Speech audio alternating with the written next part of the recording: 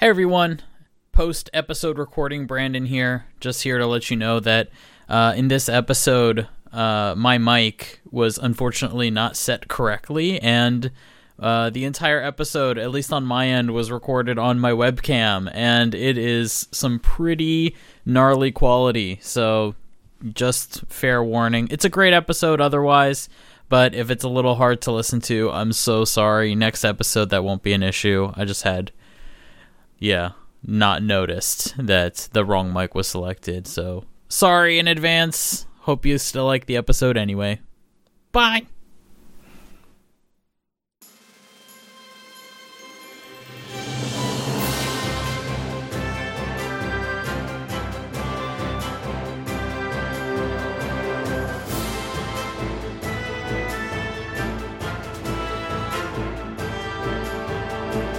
Hi everyone, and welcome to the 190th episode of Kingdom Hearts Union. I'm your host Brandon, and I'm here with Churro! Hey guys. Churro, you're back! Yes, I am back. You came back from the East Coast. How was Boston? Very cold. Right? I've been in the East Coast a few times, but only during the summer, so it's always been warm and hot. Yeah. This is my first time in the East Coast when it's actually cold, and basically, let's just say I was not prepared for it. Yep. How cold was it? When I got to Boston, it was the highest that I've like seen. It was like 50 degrees. Wow, yeah. Which is like morning type weather for me in SoCal. In Cali, yeah. But then at night it'll drop to like 20, high 20s, sometimes low 20s. Mm-hmm. But that first night me and my friends went out to go get food, where we walked 20 minutes to a pizza place, and I wore one shirt, one jacket, and it was 28 degrees and windy. And yeah. And luckily I had a scarf covering my face too, so I was freezing. So the rest of the days was just 2 shirts, 2 jackets, and that was enough. Wow. But then everybody else was had thicker jackets and winter jackets, and me, I was just like 2 hoodies and 2 shirts. That was it. And a scarf. Yeah. Damn, that's rough. Yeah, actually, here, it's kind of a warmer day today. It's actually up to 61, but later tonight it's going to go down to 37, so yeah, it's pretty chilly. So yeah, I get that. And especially I'm the same. I come from Florida, so I'm also not so used to this kind of weather, and yeah, the best advice that I've ever gotten over this, and you were doing the right thing, by the way, is you don't want to worry so much about getting a really expensive coat and that's all you wear. You get more bang for your buck out of layering. You want to layer as much as possible. That's what one of my coworkers told me, and I literally just remember her telling me that when I got I got back that first night, getting ready for the next day. I was like, I need to start layering. I think that's what she said. Yep. Layering is where it's at. Better than having just one really nice jacket, layer, and then you'll be fine. And then, so I guess another, update for me, kind of crazy. So the coronavirus is, I'm sure everyone's seen, has been kind of bad. And, here in Japan, they've actually canceled school for the next, month, pretty much. They canceled the last month of school, and it's nationwide, and it's for elementary, junior high school, and high school. This to me is unprecedented. I don't know about you, Churro, but I've never experienced in America a nationwide canceling of school for a really long time. I mean, for a full month. It's hard for me to imagine that because we don't get really much, dangerous, weather or anything like that. The worst we'll get is a heat wave. That's it. But everything still goes on the way it is. We don't. I mean, I have heard one of the guys here, he's from West Virginia, and he said that he's experienced having school be canceled for a month due to snow being too crazy, but he's never experienced a nationwide shutdown of school for this long. So, yeah, it's pretty unprecedented, and especially with Japan, they're so strict about, going to school. So, yeah, this to me has been pretty crazy, and at least for me as a teacher, like it does affect me. So now I still am technically going to work. It's just instead of going to school, I go to the Board of Education here, and it's a lot of long days, a lot of boring days because there's no classes. So, but it's nice. It's a lot more relaxing than dealing with the kids being stressed about graduation and stuff. So, but yeah, I hope hope everyone out there stay safe, wash your hands, and use soap and water. Also, and here's a good tip. I heard this. This is something they may teach like dentists and like surgeons and stuff. Like when you wash your hands, after you wash your hands, like tilt your hands downward so your hands are dripping down. Do not put your hands upward, because if your hands are upward, then the water with all the disgusting germs that you just like have been scrubbing is going to drip back down your hands again. So you're going to recontaminate your hands. So after you wash your hands, hands down, and then grab a towel and dry your hands. That was the other thing. Dry your hands, because germs, bacteria, viruses, all that stuff, they transfer a lot easier on wet surfaces than they do on dry surfaces. So it's been a PSA. A health minute. Health PSA on Kingdom Hearts Union. So, yeah, anyway, for you new folks, Kingdom Hearts Union is part of the podcast series called Final Fantasy and Kingdom Hearts Union. And we are presented by the Gaming Union Network. We release every Tuesday, rotating each week with Final Fantasy Union, and we come out on the iTunes Store, KingdomHeartsUnion.com, Spotify, and Kingdom Hearts Union's Twitter, which is at KHUnion. We have a 2-segment show today, our first segment being our news segment, and our second being our question segment. In the way of announcements, as always, if you guys like the show, please consider supporting us on Patreon at patreon.com/FFKHUnion. Our Patreon executive producers for this episode are as follows. We have Nahika Blaui, Alex and Rachel Troutman, who are at Akira Namejin, Guide Seeker, Billy Jackson, who's at _Billy Jackson, Chris Morales, Miles Ribbons, Michael Graham, David Calrow, Barry Norton, who's at Nortron0, Chris Pope, who's at Dr. Pope 181, Thorin Bullen, who's at Massacre23, and Churro, if you could take these last ones. We got Yannick Nod, who is at Yannick Nod, Tori Patrick, Freya Stella, Fayez Balawi, Flipser Nuss, Lewis James, Tom Hughes, who's at Tom_Hughes22, Zach Duranto, Yam Potato, ! Rachel Casterston, who's at Uber Yoon Ray, Zelda Clone, who's at Apes Type Novels, Darren Matthews at Doomster73, and Joseph Robertson at Pokemon Trainer J. And be a part of the show! Send us your questions to khuquestions@gmail.com. And just so you know, Kingdom Hearts 3 Remind spoilers are fair game. And that would include everything that leads up to Kingdom Hearts 3 Remind, so Kingdom Hearts 3 as well. Alright, so for the news for this episode, Churro, we got a new Kingdom Hearts title. Well, we already knew the title. Yeah. Churro, a new Kingdom Hearts title has been detailed. Yay. It's Kingdom Hearts Dark Road. But aren't they calling it like Kingdom Hearts Union Cross Dark Road or something like that? Yeah, which that's the twist they didn't tell us before, right? Like, it's like, oh yeah, it's Kingdom Hearts blank blank. Minus the fact that it's also a part of Union Cross, apparently. Or whatever. So yeah, Kingdom Hearts Dark Road. It's going to be an iOS, Android game. Now, do we know, is this going to be a separate download? No. Or is this going to be a part of Union Cross? It's a part of Union Cross, basically. It's kind of like the Classic Kingdom, how you load up Union Cross. Oh, okay. Press, so there's going to be another button to select it. So it's just a menu in Union Cross. Yeah, pretty much. Since it's still using Union Cross's assets, it's basically... exactly. I think they went the easy route and just say, hey, it's going to be within Union Cross in the app. Yeah, just staple it onto Union Cross, pretty much.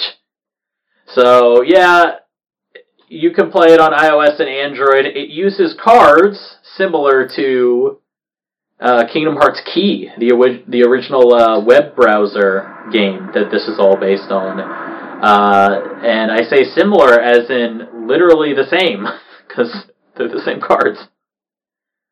And obviously we've known this part before, but yeah, it's going to tell the history of Xehanort and presumably Master Ericus as well, when they were still kids in Skull Asylum, going on their crazy adventures, apparently. There's going to be a launch campaign around the time that this game launches for Union Cross players, so they can get points based on how many medals they have in Union Cross. They'll be able to use those points in exchange to get new cards for Kingdom Hearts Dark Road, just to get you started. And as Churro, you hinted before, generally speaking, this is, based on Kingdom Hearts Union Cross, and therefore uses a ton of assets from Union Cross. So much so that, straight up, one of the screenshots is going back to Agrabah for the billionth time. I am not looking forward to this. Yeah, aren't you excited to go to Agrabah again? No more sand. Yeah. I'll just say, personally, if there was, a new Kingdom Hearts game that happened to include Agrabah in it, a new, say, console quality game. New console game that had an Agrabah world that's, made to the quality of a Kingdom Hearts 3 level, let's say, hypothetically, just like we experienced with, Olympus, Mount Olympus and all that stuff with, Hercules. I thought that was great. I would take that. I don't hate Agrabah. I'm sick of it from Union Cross, because it's literally the same world. And it's not like I'm complaining that, I'm just, annoyed by the level design or anything. It's just literally, if you've played Union Cross, you have been to Agrabah hundreds of times. And it's basically for the dumbest things. I remember a mission line where you had to find a boo. So you have to go from one end, back to another, then back to another, and then... Over the course of 9 missions... It's just... And then you also, at some point they added in the Cave of Wonders, and then that got a lot of play.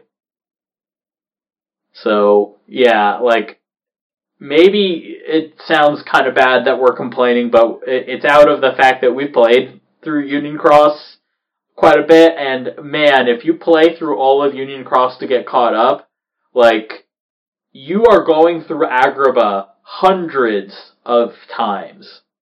The same area over and over again, and this is supposed to be a new Kingdom Hearts game, so it's just hard to... It's a hard pill to swallow that a new Kingdom Hearts game, theoretically, or a new part of a Kingdom Hearts game, is going to be so reliant on old stuff again. I've never seen something that was, hyped, and then just... Instantly. Complete change in... just go look at the announcement where they actually showed the screenshots. Yeah, just read the comments. And go look at the comments. You don't have to listen to us, you just look at what is said there, and oof. Ouch. Especially when they showed that screenshot of Agrabah. I think that announcement would have been better if they just left that out, or gave us a different screenshot entirely.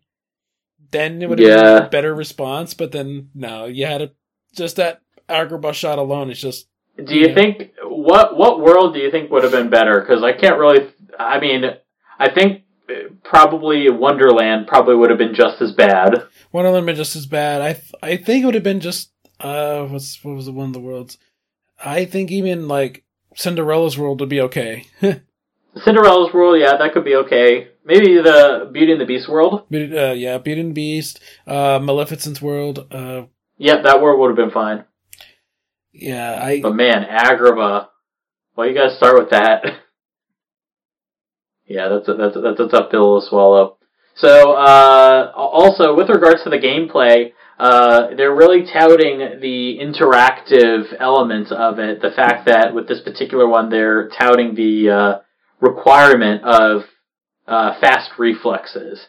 And in the menu, it's got the cards, and you're sort of like swiping up on them. And I'm guessing there will be some sort of timing mechanic related to when you swipe and all that stuff. I'm just thinking like, okay, that's all well and good. How fun and exciting is that going to be the millionth time you have to do that? Especially when you got to swipe like pretty quickly, like. Yeah. Like, people complain about Union Cross that it pretty much plays itself for the most part. It does. Apart from, like, it plays itself, and then on top of that, like, now there is strategy though. If in the PvP mode, there is some strategy involved, and especially also in raid battles and those like special boss battles. Absolutely, there's strategy there. Like, you have to think about the numbers and the counters and this, that, and the other. Like, there's definitely genuinely strategy there with that stuff. It usually occurs outside of battle. I really love, my favorite part of Union Cross's gameplay was always the preparation stage. I felt like that was always pretty fun. Because, you know, before you go into the battle, or even like, you know, you go into the battle the first time and maybe you don't know what's going on, and then you just go and you play it the first time just to see what the tricks are that boss has. Yeah. Just so you can figure out what kind of stuff you need to come at it with.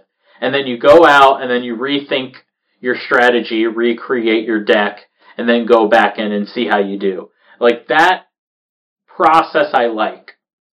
What is not as fun is the actual gameplay when you're actually in the battle, because when you're in the battle, it's just like, it's auto. Put it on auto battle and you're pretty much there. Yeah, that's all it is. That's all I do now. So I just wonder, how is this going to be, you know, how is this going to feel? I'll also say, like, man, I don't like the look of the cards as compared to the medals. I feel like the medals look so much better. I guess I'll especially the ones in the screenshot where it's literally like, all right, here's just a couple of JPEGs of the Kingdom Hearts 1 opening slapped onto a card. That's how pretty much Kingdom Hearts key cards were. Yeah, which that's basically what these are. They're just reusing Kingdom Hearts key cards. I'm assuming they're gonna make more and new cards as well. But wow, yeah, it's copy and paste. Yeah, copy and paste, pretty much. So, Churro, I want a yes or a no. Are you excited for Kingdom Hearts Dark Road? Maybe. Okay. For me, am I excited for Kingdom Hearts Dark Road? But no. Are you talking about in terms of overall scale, or are you talking about like story-wise or gameplay-wise? I guess on the whole. We'll just leave it there. I think I would. Oh, I can't say a definite yes or no, but if I can do it on a scale of like 10. Okay, let's hear it on a scale of 10. How hyped are you for Dark Road? I'd say I would give it about 6.5. All right, I'll give it about a 5 because I'm about like 50-50, but mostly no. I mostly care about like Xehanort's origins than anything, but it's the story side. Okay, so story side, I'm interested in that. Gameplay wise, no, I'm not. I'm not going to play it straight up. It just sucks that we have to play the game to get the story. Yeah, well, I'm not going to play it. I'm going to watch it on YouTube. Yeah, true. So, but yeah, story wise, I'm interested. But even then, like, speaking on the story, like, at least how Union Cross goes, it's like, the story is always so few and far between. It takes so long to get through it that, like, even then, like, while, yes, in the grand scheme of things, in the long sense, I am interested in the story. I'm interested in what this, on the whole, is going to say about Xehanort's story. That on the whole, I'm interested. I am not interested in the moment-to-moment story either, because, or at least, that's how we've been experiencing it with Union Cross. Like, if you're talking about Union Cross, like, if you went on YouTube and watched every single cutscene of Union Cross, every single one, even including all the Disney ones, like, is that a fun story? No! But if you only watch the important ones, or if you watch a story summary on YouTube, or you watch someone who's painstakingly cut together all just the important scenes, then that's interesting. I like that. That's great. Like, and I'm assuming Dark Road is going to be the same thing. It's going to have a great story once you take the whole story together and throw out all the garbage, all the filler. But that's not how it's going to release. It's going to release very slowly, very piecemeal, because it's a gacha game. And they're just trying to get you to keep playing every single day. They want you to have this be a habit. They want you to play this every single day. So, I don't know. Hard for me to get excited, but I guess in the general sense I am. Yeah, it's kind of hard to get excited, especially when we know what we're prepared for overall, which is the card battle system, the Disney worlds that we are not looking forward to, Yep. So, yeah, it's understandable in that sense. Like, that's why, for me, it's like, all I care about is story. It's like, it's like me, I'll come back to Unicross every now and then, but then it's like, but then even then I'm just like, dreading, like, I have to load it up. Yeah, exactly. Oh, God. Alright, so that's Kingdom Hearts Dark Road. Churro, do we have, like, any concrete information on the date? Did we get that? No. There have been rumors, though, because when Dark Road was announced, I believe the amount of, because somebody pointed out to me, like, the amount of jewels we got was 4,800, which is, what you think is a random type of number given a number of jewels we get. But some people pointed out that 4,800 could be 4/8, April 8th. Okay, yeah, that's a possibility. That's something that somebody pointed out to me. And I'm at the very least, we do know it's definitely going to be in spring. Yeah, and spring is from, like, March to, like, May. Yeah, so there's still plenty of time, and yeah, I wouldn't be surprised either April or May. I don't personally feel like it's going to come out in March. Yeah, because March we already have the collector's release on PS4 and the 17th, about 10 days from now. Yeah. So I guess we'll have to wait and see, but we do know it's coming out this spring. So I guess if you're really interested, or if you're a Union Cross fan and you just want more content, like that is the nice thing about this, is for people that like Union Cross and want more content, this is going to give you that, so that's good. Alright, so moving on from there. So Churro, before we talked a little bit about this, Churro, but yeah, you went to PAX. Yes, I did. It's my second PAX, actually, but it's actually my first PAX East. Wow, how does this PAX compare to the other PAX you've been to? Actually, I enjoyed this PAX a lot more, because like, one of the things I did not like about PAX West is that, everything's on different floors. So you have, like, one floor that acts like a hall, and then you have another floor that acts like, it's like, everything's, like, condensed into, like, different floors. So you're constantly going up and going down, going up and going down. Whereas, that's annoying. The exhibit hall floor at the Boston Convention Center is huge, so it fits, like, everything on there. So it's like, but then if you want to go to the theater for panels and stuff, of course it's upstairs, but yeah, that's all it is, like, all the panel stuff. So basically, if you want to play everything, it's all down in one location on the floor. Because I remember at PAX West, you have the main hall on, like, the second or third floor, then you go to the fourth floor for, like, all the indie stuff. So it's like, it's more traveling, but here it's just all in one, like, big giant central location. Gotcha. So you went there, had a good time at PAX, and you did a panel about Kingdom Hearts with Monstervine? Yes, the panel was titled Monstervine, ranking the Kingdom Hearts games from worst to best. Okay, gotcha. So, give me a highlight. So in the panel, like, the people that were on it, was everybody, like, pretty much into the Kingdom Hearts series? Everyone except for our moderator, Austin. It's kind of like Monstervine's inside joke, to where they all play Kingdom Hearts games, but yet he didn't, so he doesn't like Kingdom Hearts. Plain and simple. Fair. So for him to be the moderator of a panel that talks about Kingdom Hearts, it's just really the inside joke within itself. Gotcha. Okay, that's cool. So basically, it was just, myself and I think 4 other people that were on the panel and then we were talking about our top 3 favorites, and then our least 3 favorites. And then basically after we discussed all that, then we went, to like a quiz thing for Austin. Basically, they would show Austin different like characters, and he would have to guess if they were actually from Kingdom Hearts or not. Oh god. So that shows how much he doesn't like Kingdom Hearts. So he did pretty good on that.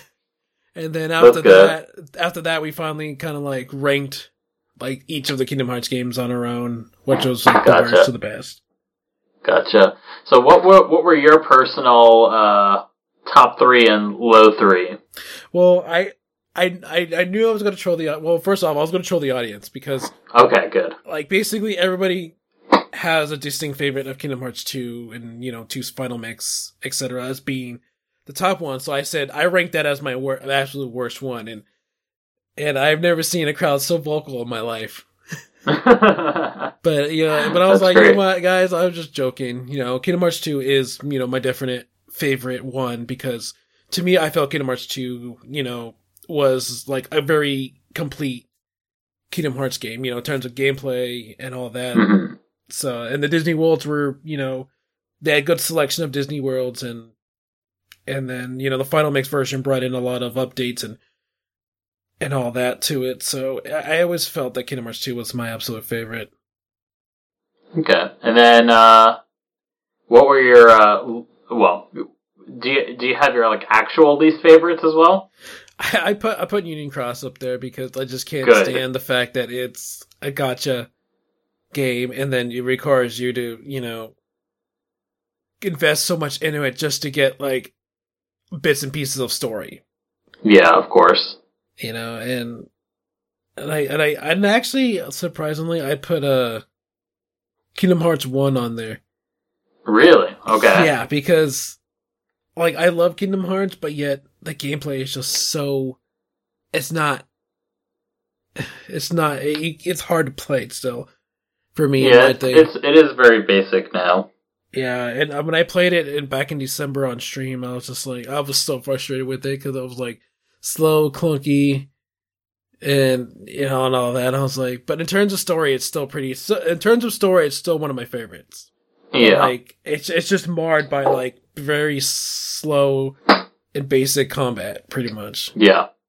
Which, I'm totally with you there. Like, story-wise, it's still my favorite. It's the one Kingdom Hearts game in the series that you can say, you can play that game and that game only and be fine. Like, if anybody ever wanted to play one Kingdom Hearts game and one Kingdom Hearts game only and not need any explanation, that's the only one you could recommend to them. I do agree, though, that unfortunately there's a lot of aspects of it that don't translate so well in a modern game, or at least to a modern gamer that has no history with the series. So, that was the whole reason why I made that YouTube video about, like, I hope one day we can get, like, an actual proper remake of Kingdom Hearts, because there's such a solid story there that if they could just update it and make the gameplay better, and make, like, maybe not just a remake, but, like, also, like, rebooting it a little bit, like, adding more to it, and fleshing it out here and there, I mean, maybe not to the extent of 7 Remake, but, like, that kind of stuff. Yeah, because just push it further. Because it's the very first one, and it's like and it's required. Yeah. So it just sucks that like that it's required. It's such a great story. It's just trapped with very old gameplay, and it's hard to get into for people that don't already like it. Which, I mean, I've said it before, and I'll say it again. Being a fan of the Yakuza series had the same problem for a long time, actually. And the way they handled it was twofold. First, they made Yakuza 0, which is supposed to be a replacement for Yakuza 1. It's to completely, or not a replacement for Yakuza 1, but a replacement for Yakuza 1 as being the entry point into the series. They basically made a brand new game that uses all the modern ideas that they've been coming up with for the Yakuza games, and replaced it storyline-wise as being a much better place to start with in the series compared to Yakuza 1. And then after that, on top of that, on top of making Yakuza 0 a much better opening point to the game, or opening point to the series, they also remade Yakuza 1, and they released that, like, literally the next year. They released 0, and then the next year, they released a remake for Yakuza 1. So they did both. So, I mean, man, just looking at that particular team and how much down to a science they have that series, it just makes me sad sometimes when I see, like, Kingdom Hearts. It's like, I know, like, every time, like, a big game comes out, they're always awesome, no question. But I just wish, like, they could take into, you know, consideration some of the cool things that some of these other Japanese studios are doing to get out games more quickly, and structure-wise, it would be so nice if there would be, like, I don't care what it is, if it's a remake or a brand new game, I just want a new entry point to the series so that new fans, they don't need to know nothing about nothing. I can just tell them start here, and it's going to be a good representation of the series and show the series in a good light. That's all I want. I know we get on this rant at, like, every episode. I know, right? I'm serious. If I didn't mean it, I wouldn't say it so much. So, but yeah, I guess other than that, Churro, was there anything like, what was your favorite thing about PAX? You know, for people who haven't been to PAX, like, did you play any good games there? Did you see any cool cosplay? What things did you like about PAX outside of the panel? I mean, it's basically, it's more of a attendee-friendly feeling. It's like, you know, I attended E3 before, and, you know, and, like, even when E3 was open to the public, it still felt like it was made for people in the industry, for press. Yeah. But it just basically just allowed, you know, regular attendees just to join in. The atmosphere here is just that it's made for, you know, the fans. Yeah. You know, you feel it. It's like you know, it's really hard to explain. It's just like the atmospheric. It's like, you know, there's games all littered all around the floor. You know, you just walk up to a booth and, you know, get in line and start playing, just like you normally would anywhere else. And it sounds like it's a very welcoming experience, whereas with E3, it's kind of like, all right, like, we're running out of money. You can come in if you want. Yeah, when you look at when somebody who's attended E3... But don't touch anything. Whatever you do, don't touch anything, you grubby little gamers. Right, it's exactly like that. Like, as soon as I got down to the floor, it's like, where do I go first? All right, well, now I can't do anything at E3. Because, like, I mean, unfortunately, one of the biggest games, you know, wasn't available to play, which is The Last of Us 2, because Sony, you know, pulled out of the event. Yeah. You know, then, like, I was also looking forward to, you know, the Final Fantasy 14 meet and greets, the fan gathering they had there. That unfortunately was canceled. You know, so it became more of a just walk around and see what's there to do, and maybe pick up an indie game or two, because most of the bigger games that were there I didn't really have an interest in, you know, like, and it's like, I've already played the 7 remake demo a lot of times. Yeah, of course. You know, and that requires a ticket, you know, then they announced, like, literally, like, the week before, you know, they had some of the voice acting cast there to sign autographs, and I got to have their autographs, and unfortunately, the Barrett's voice actor, he had to leave in the middle of the signing, because there were two signings. There was one right at 10:30 and one at 2:30. So I got the 2:30 ticket. So he had to leave in the middle of the 2:30 to go to another event. Like, he had to fly to Toronto for an event and then fly back to PAX for the panel on Sunday. Wow, that's crazy. Yeah, but he did pre-sign some cards, right? They have little tiny character cards that voice actors sign. Like, for example, Erica Lenbeck did Jessie, and you have a little Jessie card, and you can have that signed, or you can bring your own thing for them to sign, or the posters they were handing out. You can get those signed. But what happened was, Bears VA, John Eric Bentley, he signed like a big stack of them, right? And I was one of the last. It's nice of him for doing it. Oh, definitely. But I was the last person to go on the 2:30 signing. So by the time I got there, they were already given out. So too bad. So I was like, hey, can I still get a Bear card? So they're like, Square Enix gave one to me, and then the next day I was like, I came back to the signing. I talked to one of my Square Enix friends that I know personally, and I was like, "Hey, is it possible to get John Eric Bentley to sign the card because they ran out of his autographs?" And basically, they took it to him, and not only did he sign the card, he actually got up from the table, walked over to me, shook my hand, and thanked me for coming. And, what a nice guy. Yeah, basically, and it was nice of him to do that. He didn't have to do it. He could have just signed it and be like, "Okay, here you go." No, but he took the time to get up. He walked over to me and shake my hand and talk to me for a little bit before going back to signing. What a nice guy, man. Very super nice. And the funny thing is, I bumped into him on Sunday, like when they were about to close. I was coming down the escalator because I had to I didn't find out till the night before that the Airbnb was booked till Sunday, and I was leaving Monday. So I just ended up booking the hotel that's connected to the convention center. Yeah. So I came down after I finally put all my stuff in. So I was like, "Hey, I only got an hour left, so I'll go down there."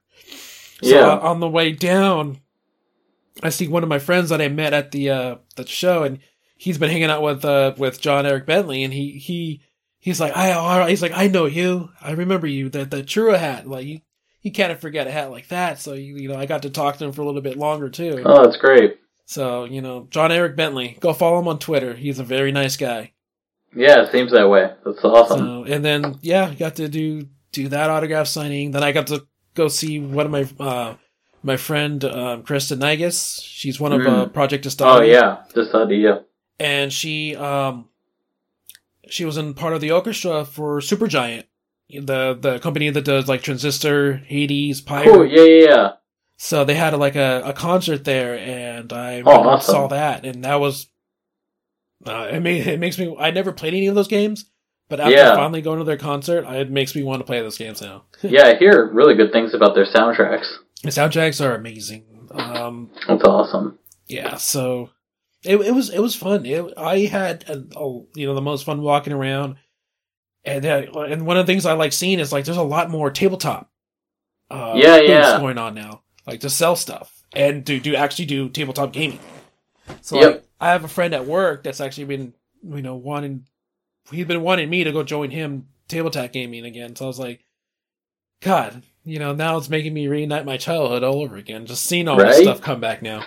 Yeah, definitely, everything that you're describing to me definitely feels like PAX is, totally designed for the fans in mind. For, people just coming in there and not so much E3 where, now the fans are allowed in, but it's more alright, you're allowed in to pay the bills, and that's about it. Don't touch anything. And if you want to play a game, you're going to have to wait in a 3-hour line at best. Yeah, because E3 has all the big games, and it's I'm sure PAX is the same way when there's, a big game to be, that's there. Yeah, of course. Because I remember seeing that with Borderlands 3 before that came out at PAX West. But at least it seems even with that in mind, it seems there's still other stuff to do. Whereas at E3, there's really nothing unless you've got meetings. Yeah, pretty much. So, like I said, that it's just that friendlier atmosphere that That's I awesome. enjoy so much. So I'm hoping to come back to either Seattle or Boston or even go to San Antonio for their PAX South. So. Oh, sweet! Yeah, that sounds cool. So for those who are on the fence about going to PAX, I highly recommend it. It's a good time. Yeah, it's a little expensive, but it's worth it. I mean, it's worth being in the cold, walking through the cold for those. That time there, I even went to a little after party that was done by DayZ at a bar. It's we were just there was a line to get in because you have to check in via QR code. So there we are. It's 22 degrees. It's windy. Oh, we're man. Freezing out there just to get in to check in. That's awful. But hey, it was a small little get together at a bar. Free drinks and free food. So can't complain. Cool. All right. Well, now moving on to our question segment. Our first question comes from Nico Gonzalez, and he asks, What worlds would you like to explore as Kairi if she were to be the main protagonist in a future title? It would be interesting to see the main plot of the game explore Kairi's past and how she became a Princess of Light and gaining power from the new Seven Hearts to find Sora. Radiant Garden for sure. That's of course. Origin. And then I would love to see her go back to the old Seven Princesses of Hearts worlds to kind of get their advice and how to be, like, what that kind of entails her to be, like, what does it mean to be a Princess of a Heart? Yep. And then from there going to meet up with the future Princesses of Heart to kind of like forewarn them or protect them. They could still be in danger, so. Yeah. So, I mean, I would love to mainly see her connect with the old Seven Princesses, because you didn't really get to see them interact with her, because they really didn't. Because after you defeat, Riku 2 and you go through all that cutscene and you're heartless, like Kairi goes back to Traverse Town with Leon and the gang, while the other princesses stay behind in the castle to prevent the darkness from spreading. So it's like those princesses never got to interact with Kairi. So and then the whole mention of her being a Princess of Heart kind of like started to wane as the games go along. Like they mentioned it maybe once or twice in Kingdom Hearts 2, and then maybe once in Dream Drop Distance, and then Kingdom Hearts 3 they barely even mentioned her being a Princess of Light. Yeah, they didn't.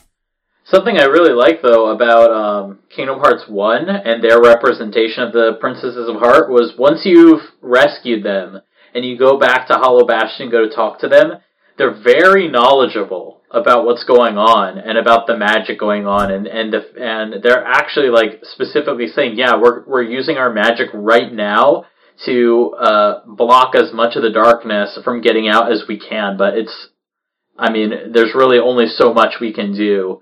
So, like, usually when you encounter Disney characters, like, they really don't know much about what's going on with the main plot, but in the case of the Princesses of Heart, at least in this situation, they did.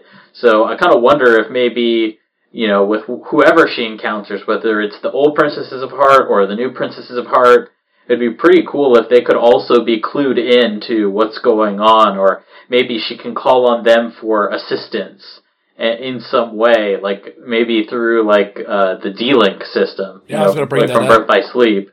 In some way, maybe utilize their strength, and maybe through the power of all 7 Princesses of Heart, including Kairi's own power, maybe somehow that can help her, or help them find a way to get to Sora, and maybe combine that with whatever Riku finds out with investigating his dreams with Fairy Godmother. Maybe through all the powers combined, we have the plot device to get to Sora. Maybe. Yes. So that could be a good possibility. I guess for me, 7 Princesses of the Heart, and if I have only just like one big hope is Moana. I want Kairi to go to the Moana world, because I think that would be so awesome. Technically, they're both island girls. They should have a lot in common. Should be great. And I feel like Moana can teach her to be even more badass, because Moana's such a cool princess, and she's so awesome, so headstrong. I think Kairi can learn a lot from her. Definitely.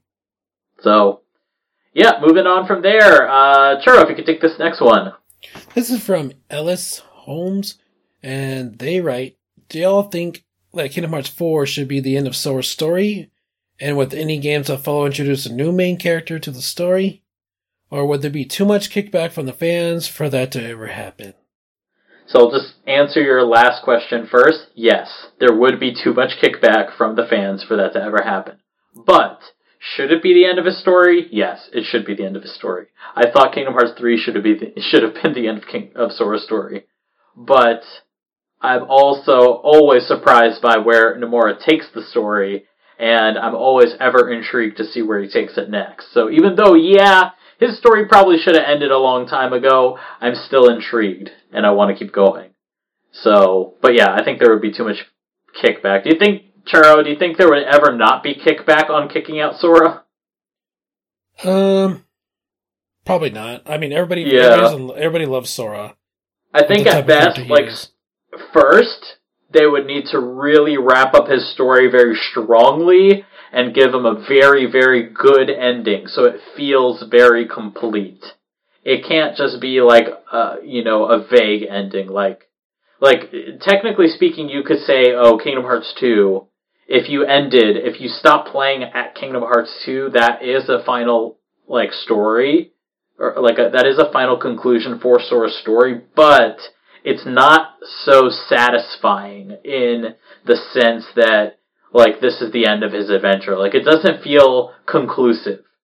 Like, I think however they end it, whenever they end it, it needs to be so strong and so complete as a nice ending for Sora himself, for just Sora, whatever it is, whether it's a good thing of him, like, getting everything he's ever wanted, kissing Kairi, settling down and living happily ever after, whether it's that, or whether Sora gives the ultimate sacrifice and gives up his life so everybody else can, be fine. Which that's how Kingdom Hearts 3 kind of ended, but it was designed to, not feel satisfying. It was designed to be unsettling, and that's what's kicking forward the story going forward. But I think if you want to end it off right, whatever it is, it's got to feel conclusive and powerful and feel properly like the ending. And I think if it's satisfying enough, like if everybody got everything they ever wanted, for example, let's say at the end of Kingdom Hearts 3, Sora got his girl, he got Kairi, cut to 30 years later, and they have a happy family and everything's fine. I think if people got that ending out of Kingdom Hearts 3, I think they wouldn't be so angry if they ended the story there. The problem is we haven't gotten that, and so far we've never even gotten anything close to that. Well, I think because there's so much unfinished business, I think that's why people would be there would be so much kickback. It depends if Nomura wants Sora to stop being the main character, because Nomura always said Kingdom Hearts is Sora's story, so... Yeah, that's a good point. Because basically the role of Sora is supposed to be like... It almost feels like, kind of like, our role within it, ourselves in Sora's role. Kind of like being that, that spiritual thing or whatever that make us feel like we're reenacting our childhoods of the Disney worlds, the movies and all that. So that's the way I look at it. I mean, it'd be weird to get somebody older than Sora, or maybe, or someone different than Sora, because we're so used to Sora. We're almost going on, 2 decades worth of Sora. So it's completely up to Nomura if he wants to be like, hey, I guess we should go a different direction, but for now, I really don't see. Yeah, it's hard to see it now. It's I guess technically, maybe Yozora could be the successor. I mean, he could be, but, Nomura being Nomura, I don't think he's going to do that. I doubt it, yeah, same. It's just basically using Kingdom Hearts to tell the story for Versus 13, pretty much. Yeah. Alright, so moving on to the next question. This one comes from Russell Weathers, and they ask, with the coronavirus going around, a lot of big game events are being canceled. If E3 is canceled as well, will this affect any potential upcoming Kingdom Hearts announcements? I doubt it, because Square Enix has the means to do announcements without relying on a big press event. I mean, Bingo. They have their own Twitch channel, they have their own YouTube channel. Yep. They have social media. I mean, hell, during Kingdom Hearts 3's promotional thing in 2018, they would, like, right before Tokyo Game Show, they tweeted out, on the Monday before Tokyo Game Show starts, we'll release a brand new trailer. Yep. And that was all social media. That was nothing to do with, like, Tokyo Game Show itself. Yeah. So they could easily say, hey, on this day we'll be releasing a trailer.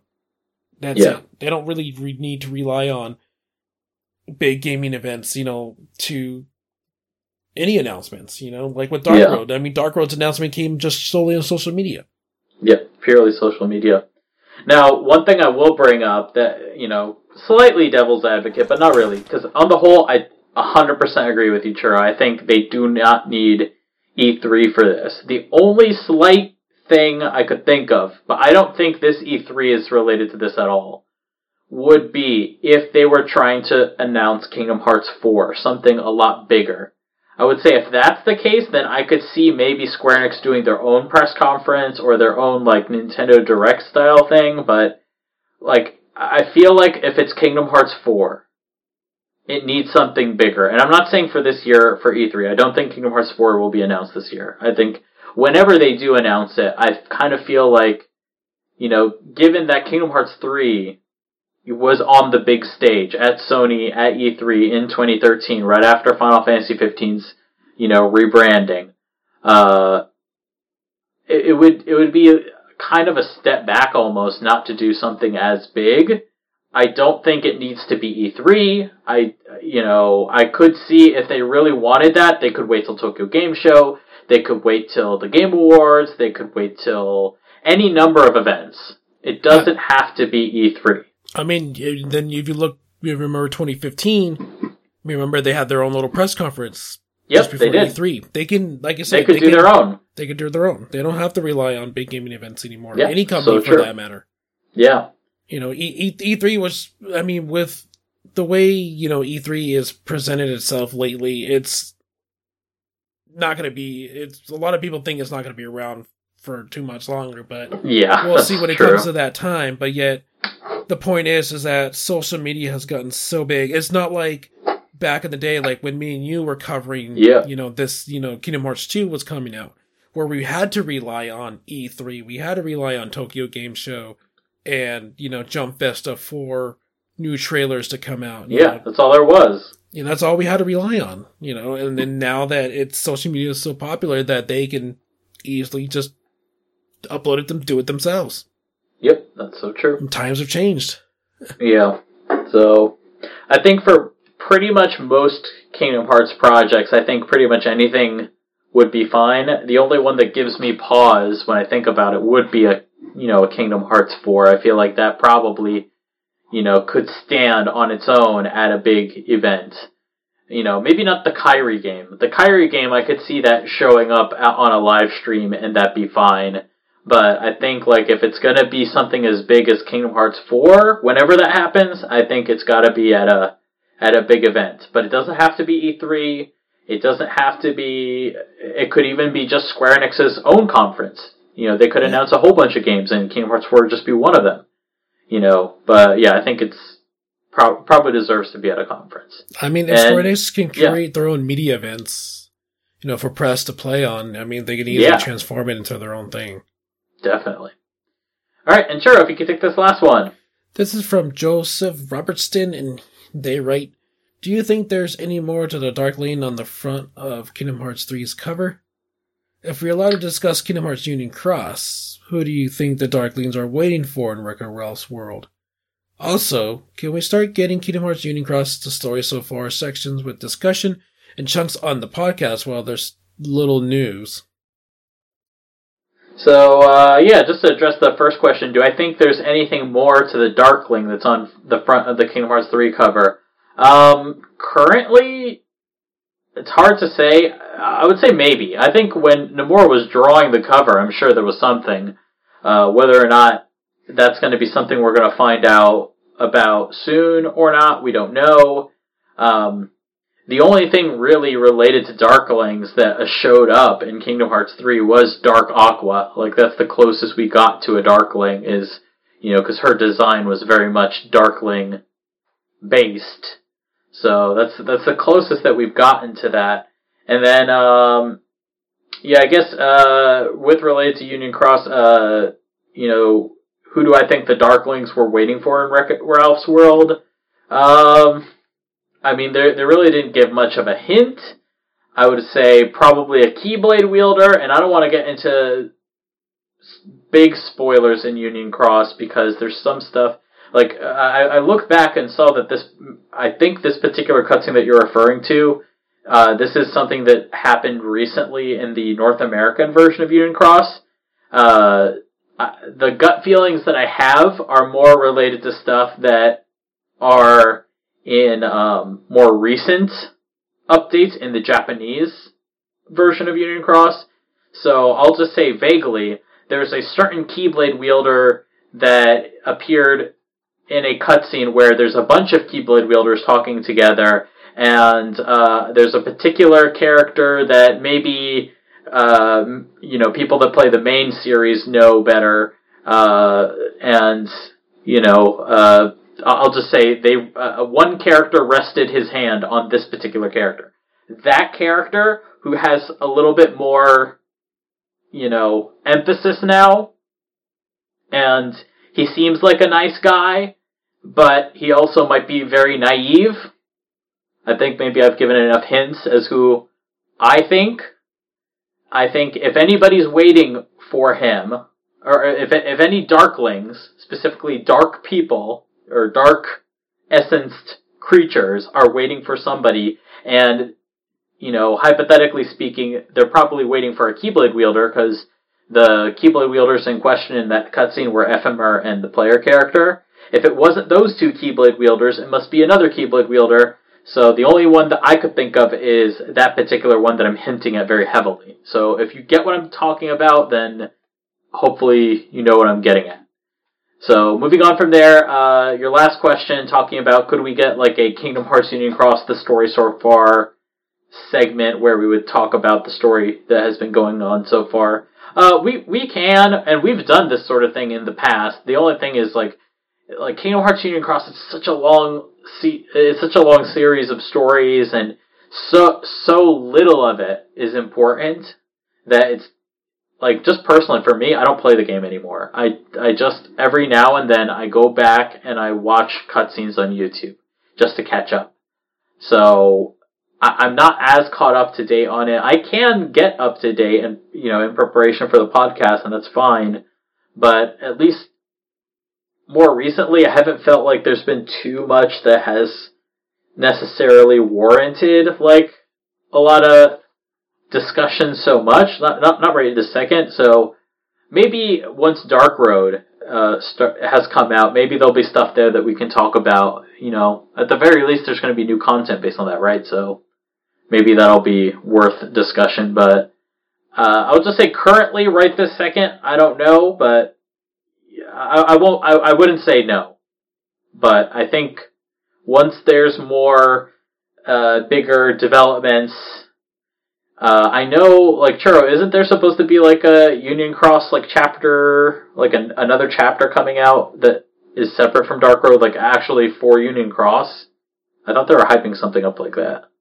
I didn't hear anything about that. Okay, maybe I misheard or misremembered. Maybe that's just Dark Road. But, like, for something like that, if a new chapter came out for Union Cross, maybe that would be something on that level. Maybe, we could do a recap of the stuff prior to that.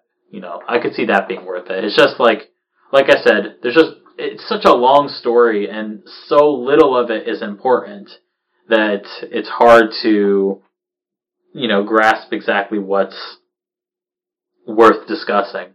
I would say, like, man, I know a lot of people are feel this way, but like I feel like there is probably enough story there that they could just make a console game that has all this stuff in it.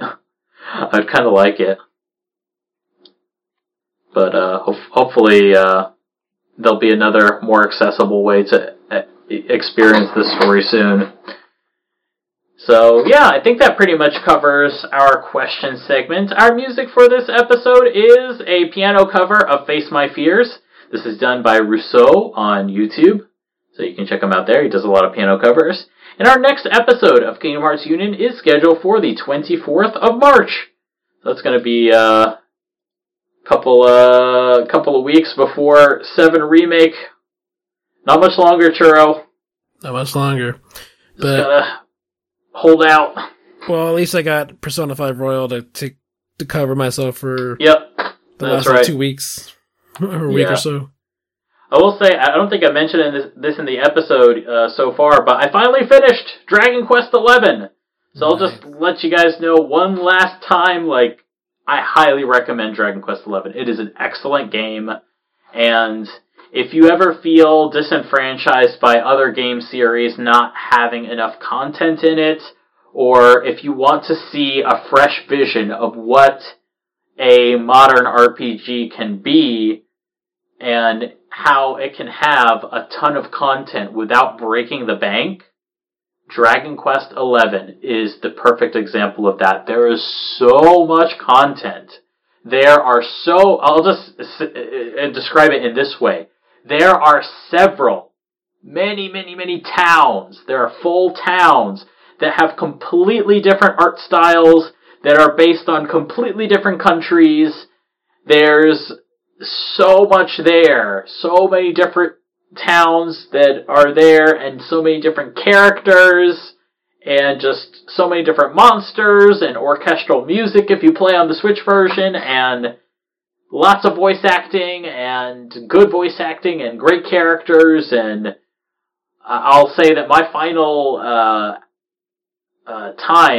playtime, once I was finally done with everything, main story and post-game, I think I was at about 90 hours. Wow. About 90 hours, and I would say, maybe even longer, actually probably about closer to 100. Probably closer to 100, and I would say about 75 to 80 of those hours was the main story, and then, about another 20 to 30 hours was the post-game. And basically the post-game is almost like Dragon Quest XI 2. Like, it's basically Dragon Quest XI is Dragon Quest XI plus its own sequel, which is just in there. And that to me is just like so crazy to me that this game, it's so complete. They give so many complete, very conclusive endings that it's like so obvious there will never be a sequel to this, because the game itself does such a good job at wrapping up everything. Everything, everyone. I was telling a friend of mine here that, like, you know, if you ever remember, like, Pokemon, like the TV show Pokemon, you know how in the TV show Pokemon, how, like, pretty much every episode it goes like this. Ash and his friends, they go to a new town, they bump into somebody who's having some trouble, they help them out, they fight Team Rocket, and they save the day. And then at the end, it always ends the same way. Ash and his friends are leaving the town, and they're waving goodbye. I'll see you again sometime, bye! Do they ever see them again? They never see them again. Dragon Quest has a similar structure a lot of the times, except you actually will go back and see them. It may be several hours, multiple tens of hours later, maybe, but pretty much everybody you bump into, you'll probably see that person again someday. It may be many years later, seemingly, but you'll probably meet them again, and they'll have another story, and it'll be great. Dragon Quest XI is a very complete game. I highly recommend it. You should try it out. Alright. So, as I think I didn't get to this part, but as always, if you guys like Kingdom Hearts Union, you can subscribe to Final Fantasy and Kingdom Hearts Union on the iTunes Store. Just search for Kingdom Hearts and we're number 1! Yes. And of course, you can catch every episode at KingdomHeartsUnion.com, Spotify, or You go for it. Kingdom Hearts Union's Twitter, which is at Kids Union. I'm sorry. I'm too tired for this. It's all good. That's alright. Alright. And remember, as always, you can support us on Patreon at patreon.com/FFKHUnion. And send us your questions to khuquestions@gmail.com. I know you have Dragon Quest on the brain, so it's okay. I got Dragon Quest on the brain. I've got a Fuddle on the brain. By the way, Dragon Quest has the cutest, like, spell names and, like, status ailment names. There's a lot of really cutesy British sayings that they say all the time. Like, I'll just say this. So, the fire spell is called Frizz. And then, that fire spell only attacks a single enemy. And then there's a different version of it that attacks several enemies. It's called Sizz. And then if you want to get a stronger version, it's called Sizzle. And then the stronger version of that will be like Cussizzle or something like that. And there's like another one called Boom, and then it's Kaboom, and then Kaboomal. It's like the cutest phrases ever. I love it. It's great. I'll also say, I'm personally really itching to play this. let's say you've already played Dragon Quest, I might be preaching to the choir. You may have already played this game, but just in case you haven't, next game to play for you, Ni no Kuni. Ni no Kuni is basically a Dragon Quest game, but it's based on not just Dragon Quest conventions, but also Pokemon gameplay, and in addition to all of that, it was made in collaboration with Studio Ghibli. I crap you not. Made in collaboration with Studio Ghibli. A lot of the cutscenes were animated by Studio Ghibli, like a Studio Ghibli actual movie, pretty much. It is all excellent. I'm really itching to play it again. I'll also say, if you ever disenfranchised by the Pokemon series and you want to see what an actual RPG that's like a full-scale adventure, what that could be like as a Pokemon game, try Ni no Kuni. It's great. Alright, Churro, it is goodbye time. Let's say our goodbyes. Already, I know. But don't worry, we'll be back! Yes, we're also approaching 200 Yes, episodes. True. We are approaching episode 200, so let's just hear it. Like, if you guys have any suggestions for what you'd want to hear on episode 200, please. You can send it to our email, send us on Twitter, whatever you want to get that to us to. That'd be great. And you guys got time. Yeah, you got time. Probably, I think the episode will probably air in around August, late August, early September, around there. So there's plenty of time. Alright. Bye guys. Thanks for tuning in. We'll see you in the next one, and thank you always for your support. And I'm Brandon saying goodbye. This has been a KingdomHeartsUnion.com production. Hey guys, post-episode recording Brandon here. Just gonna let you know that the audio quality on my recording is unfortunately really bad. Unfortunately, my webcam is the culprit for this one.